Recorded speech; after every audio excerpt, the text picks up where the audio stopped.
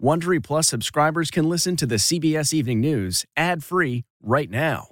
Join Wondery Plus in the Wondery app or on Apple Podcasts. This spring, if you'd rather spend time enjoying your lawn instead of trying to keep it alive, there's good news. True Green is the easiest and most affordable way to get a beautiful lawn. All you have to do is water and mow, and they'll do the rest. Weed control, fertilization, aeration, and even some things you might not even think of. They'll do all of it, while you can do literally anything else. With True Green, you can have your lawn looking as good as a putting green. That's not hyperbole. True Green is the official lawn care treatment provider of the PGA Tour. True Green offers a satisfaction guarantee, and they have a verified best price promise, which guarantees you the lowest price with no compromise on quality. You do you. Let True Green do your lawn care. Visit TrueGreen.com to get the best lawn at the best price with the best people guaranteed. What makes a life a good one? Is it the adventure you have? Or the friends you find along the way? Maybe it's pursuing your passion while striving to protect, defend, and save what you believe in every single day. So, what makes a life a good one? In the Coast Guard, we think it's all of the above and more, but you'll have to find out for yourself. Visit gocoastguard.com to learn more. Tonight, the U.S. military announces its battle plan to get an approved vaccine to Americans. This, with just 1 week until Thanksgiving, the CDC tells Americans to stay home and not travel. The new guidance tonight: cancel your plans to celebrate Thanksgiving with friends and family. And so what does that mean for college students who want to come home for the holidays? Racing to a cure. The breaking news: Pfizer will apply for authorization tomorrow. As the military says, once approved, it can distribute a vaccine nationwide within 24 hours. And AstraZeneca says its vaccine looks especially promising for the elderly. Hospitalizations up more than 100%. This hospital in Nevada using a parking garage as overflow space for patients, as more than 1 in 5 hospitals don't have enough nurses and doctors. School closing chaos. Protests over the return to remote learning in the nation's largest school district. Education is a right and dining is not at all. The terrible toll tonight on low-income families. As President Trump loses more of his legal challenges, the strong words tonight from President-elect Joe Biden. He will go down in history as being one of the most irresponsible presidents. Plus, the man once known as America's mayor peddles election conspiracies in a bizarre news conference. Breaking his silence, Prince William speaks for the first time about his late mother's bombshell interview 25 years ago. And music may be the best medicine. Tonight, the remarkable way one patient is saluting frontline workers from his hospital bed. This is the CBS Evening News with Norah O'Donnell, reporting from the nation's capital. Good evening, and thank you for joining us. We're going to begin with breaking news. Tonight, the CDC says the spread of coronavirus is now so out of control, Americans should cancel their Thanksgiving plans and not travel at all for the holiday. In a blunt and ominous warning, the government's top health protection agency now says ignoring those warnings and holding gatherings could lead directly to family members dying from COVID-19. California's governor says things are so dire there. Starting Saturday, he's issuing a mandatory order requiring nearly everyone in his state to stay in their homes overnight. At the same time, as we come on the air tonight, there is breaking news from the White House Coronavirus Task Force, and it is very hopeful. Moments ago, Vice President Pence told reporters that the drug company Pfizer will apply for emergency authorization for its vaccine tomorrow morning. And the Army general in charge of distributing that vaccine said as soon as it's approved, millions of doses will ship out across the country within 24 hours. Well, tonight, the nation's top infectious disease expert, Dr. Anthony Fauci, is calling on Americans to stay vigilant until the shots are widely available. So there's a lot of dramatic new headlines you and your family will want to hear tonight, and our team of correspondents is standing by to cover them all. CBS's Chris Van Cleve is going to lead off our coverage tonight from Dulles International Airport in Virginia. Good evening, Chris. Nora, that urgent warning not to travel comes as many as 50 million Americans are preparing to do just that, travel for Thanksgiving. The CDC is urging anybody who hasn't been home for 14 days, including college students coming from campus, not to participate in Thanksgiving plans unless they have already quarantined. And this is really a call to action for every American to increase their vigilance. Late today, the White House Coronavirus Task Force held their first briefing since July, announcing vaccines are ready to ship. EUA comes. 24 hours later, vaccines will be distributed out to the American people and be ready for administration. Pfizer could seek that emergency approval from the FDA for its coronavirus vaccine as soon as tomorrow. Moderna may not be far behind. And today, Oxford AstraZeneca researchers announced their vaccine appears to be effective in older adults, making it the third to show promise. The process of the speed did not compromise at all safety, nor did it compromise scientific integrity. It was a reflection of the extraordinary scientific advances. That as New York City shut the doors of the nation's largest school system, closed for the first full day in months. We will bring our schools back, but we're going to have to reset the equation. We have been safe. We got to fight back this second wave. In California, health officials say they are facing the most dire moment since the pandemic began, ordering most non-essential work, movement, and gatherings to stop between 10 p.m. and 5 a.m. starting Saturday. In Washington, D.C., all Smithsonian museums will be shuttered beginning Monday. And across the country, cases continue to rise in 49 states. We're engaged in a war against this infectious disease. The Reese family decided to fly to Dallas despite the calls not to travel. Well, we had plans, and we feel that we can take precautions and go see family. And we understand what CDC is. There's always risk, and we just mitigate our risk as best we can. Just this morning, Southwest Airlines told us while they are seeing an increase in cancellations, so far that's been outpaced by the number of new bookings. That could be a sign that many Americans plan to go ahead and travel for Thanksgiving anyway. Norah? Chris Van Cleve, thank you. COVID hospitalizations nationwide are up more than 100% in the last month. Rural hospitals in particular are at a tipping point. Nearly 20% of Americans rely on them. And tonight, CBS's Carter Evans takes us inside a hospital in Rupert, Idaho that's bracing for an onslaught of COVID patients. COVID is now ravaging rural America. Today, we got a first-hand look inside a small Idaho hospital, Minidoka Memorial, with just 17 beds and a staff overwhelmed. Super exhausting. You leave here tired. You might even start your shift out tired. This hospital doesn't have an ICU, but there are 3 beds now for COVID patients. This 85-year-old man is infected and struggling to speak.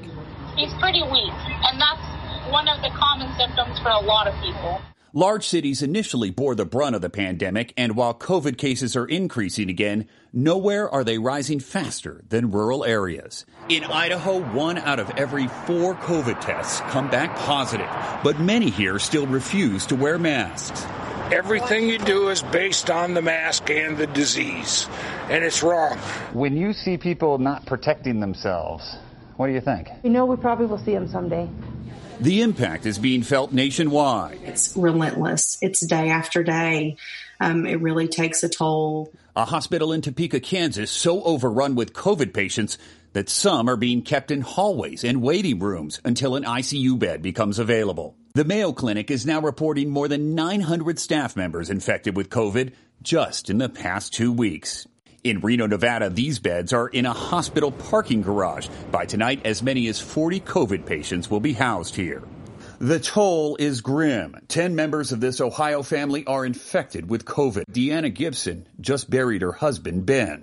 He beat all these health battles, and then COVID killed him. Back in Idaho, the fear is that the worst is about to hit. Is there a possibility that all your beds could fill up? So I do see that going to happen, yes. I do see it will fill up fast. Now, when they get a critical patient here, they already have to transfer them to other hospitals in the state. So what happens when those hospitals are full? Well, at that point, doctors will have to decide who gets a bed. And the chief medical officer at Idaho's biggest hospital tells me that could happen within 2 weeks. Norah? Carter Evans, thank you.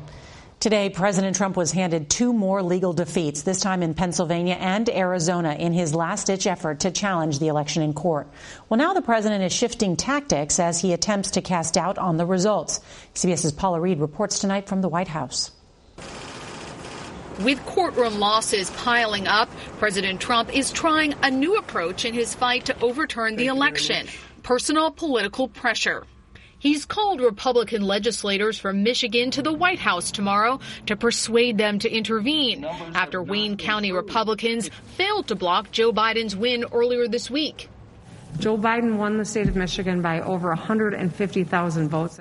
Michigan's Democratic Governor Gretchen Whitmer said the president needs to realize the election is over. Stop spending energy to mislead about what happened in this election. The Trump campaign had tried to block the Michigan election results in court, but withdrew that suit today, leaving their record on legal challenges nationwide almost entirely without success. It's really easy to make unsupported, wild conspiracy claims in parking lots, at press conferences, on Twitter and social media.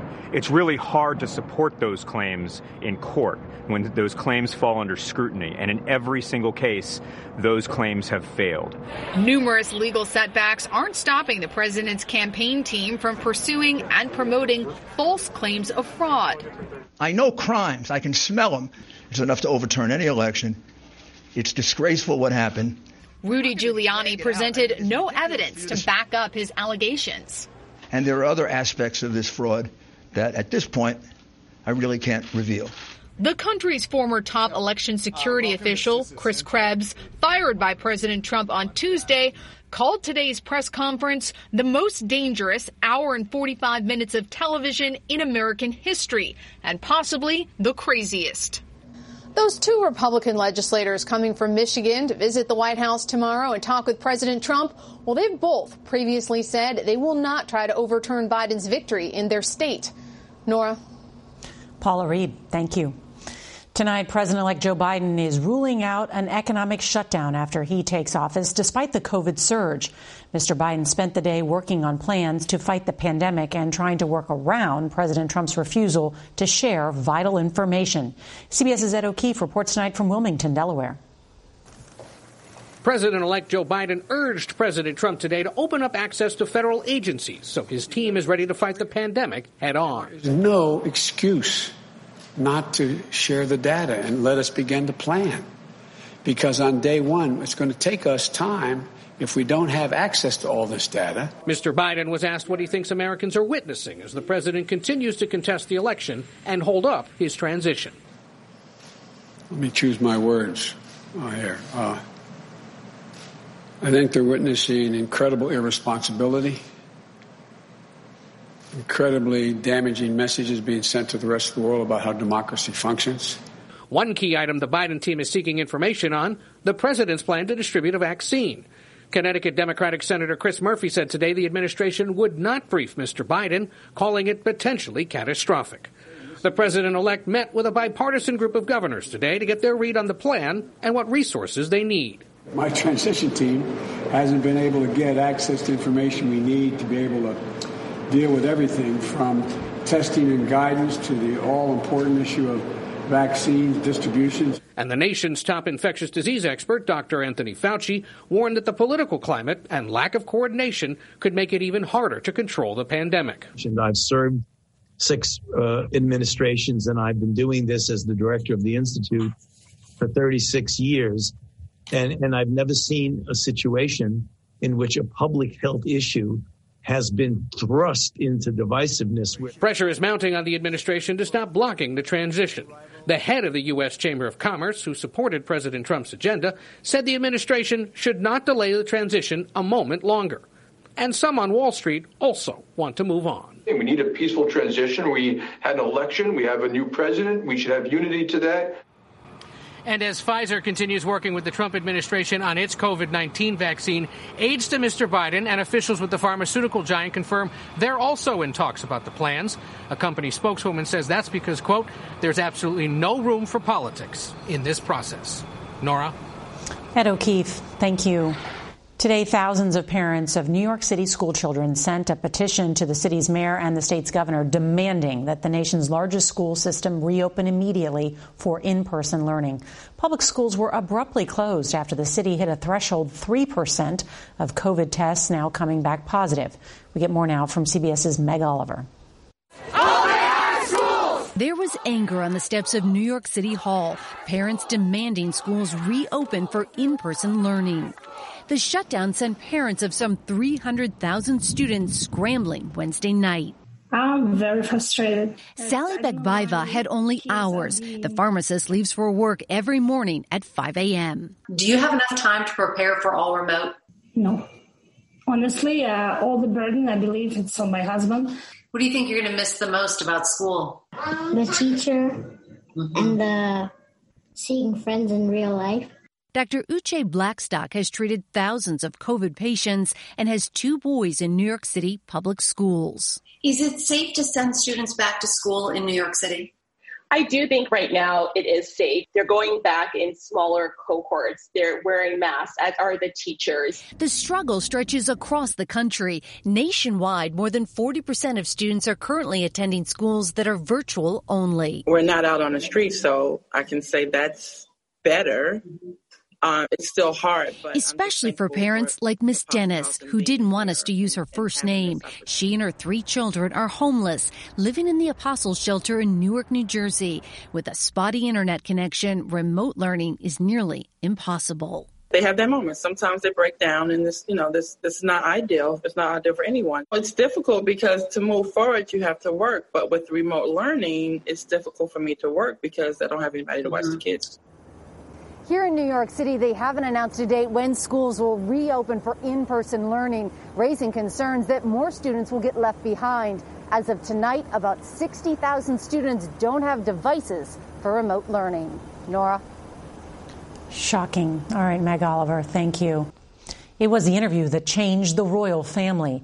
25 years ago, Princess Diana told the BBC some of her deepest secrets. Now Prince William is breaking his silence. Here's CBS's Roxana Saberi. Well, there were 3 of us in this marriage, so it was a bit crowded.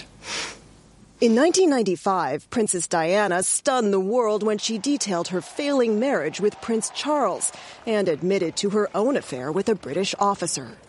Were you unfaithful? Yes, I adored him.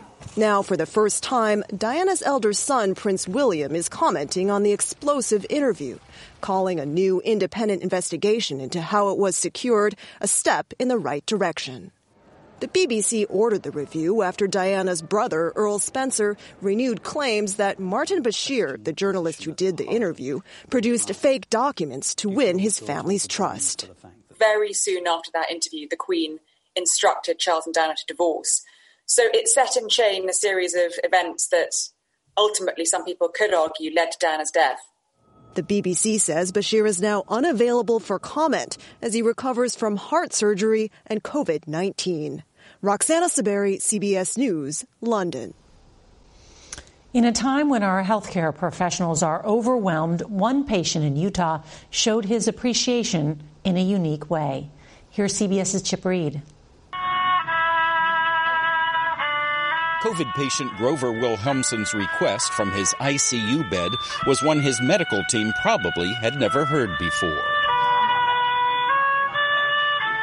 Intubated and unable to speak at Intermountain Healthcare's McKay D Hospital last month, the retired music teacher used paper and pen to ask if his wife Diana could bring his violin so he could play as a thank you to the doctors and nurses. Was he speaking through that violin? That was the only way he could speak. And he let the violin do the talking for him because he couldn't talk himself. He wrote the note to nurse Sierra Sassy. What was your reaction when you first heard him play? I cried. She was so inspired, she piped the music into the hallway so her colleagues could hear. How important was it to you that he did this for you? One of my coworkers described it as, a light in the COVID darkness, which I think is perfect. She says he played his heart out, and it touched hers. This is something that will follow me for the rest of my career. Sometimes music is the very best medicine for the patients and those who heal. Chip Reed, CBS News, Washington. And we are so grateful to all of our nurses and healthcare workers. And on tomorrow's CBS Evening News, what should we be thankful for this year? Steve Hartman has some ideas with a little help from his kids. And a reminder, if you can't watch us live, set your DVR so you can watch us later. That's tonight's CBS Evening News. Stay positive, test negative. I'm Norah O'Donnell. Good night. If you like the CBS Evening News, you can listen early and ad-free right now by joining Wondery Plus in the Wondery app or on Apple Podcasts. Prime members can listen ad-free on Amazon Music. Before you go, tell us about yourself by filling out a short survey at Wondery.com/survey. A story of betrayal you would struggle to believe if it wasn't true. Listen to Blood is Thicker, the Hargan family killings, early and ad-free on Wondery Plus.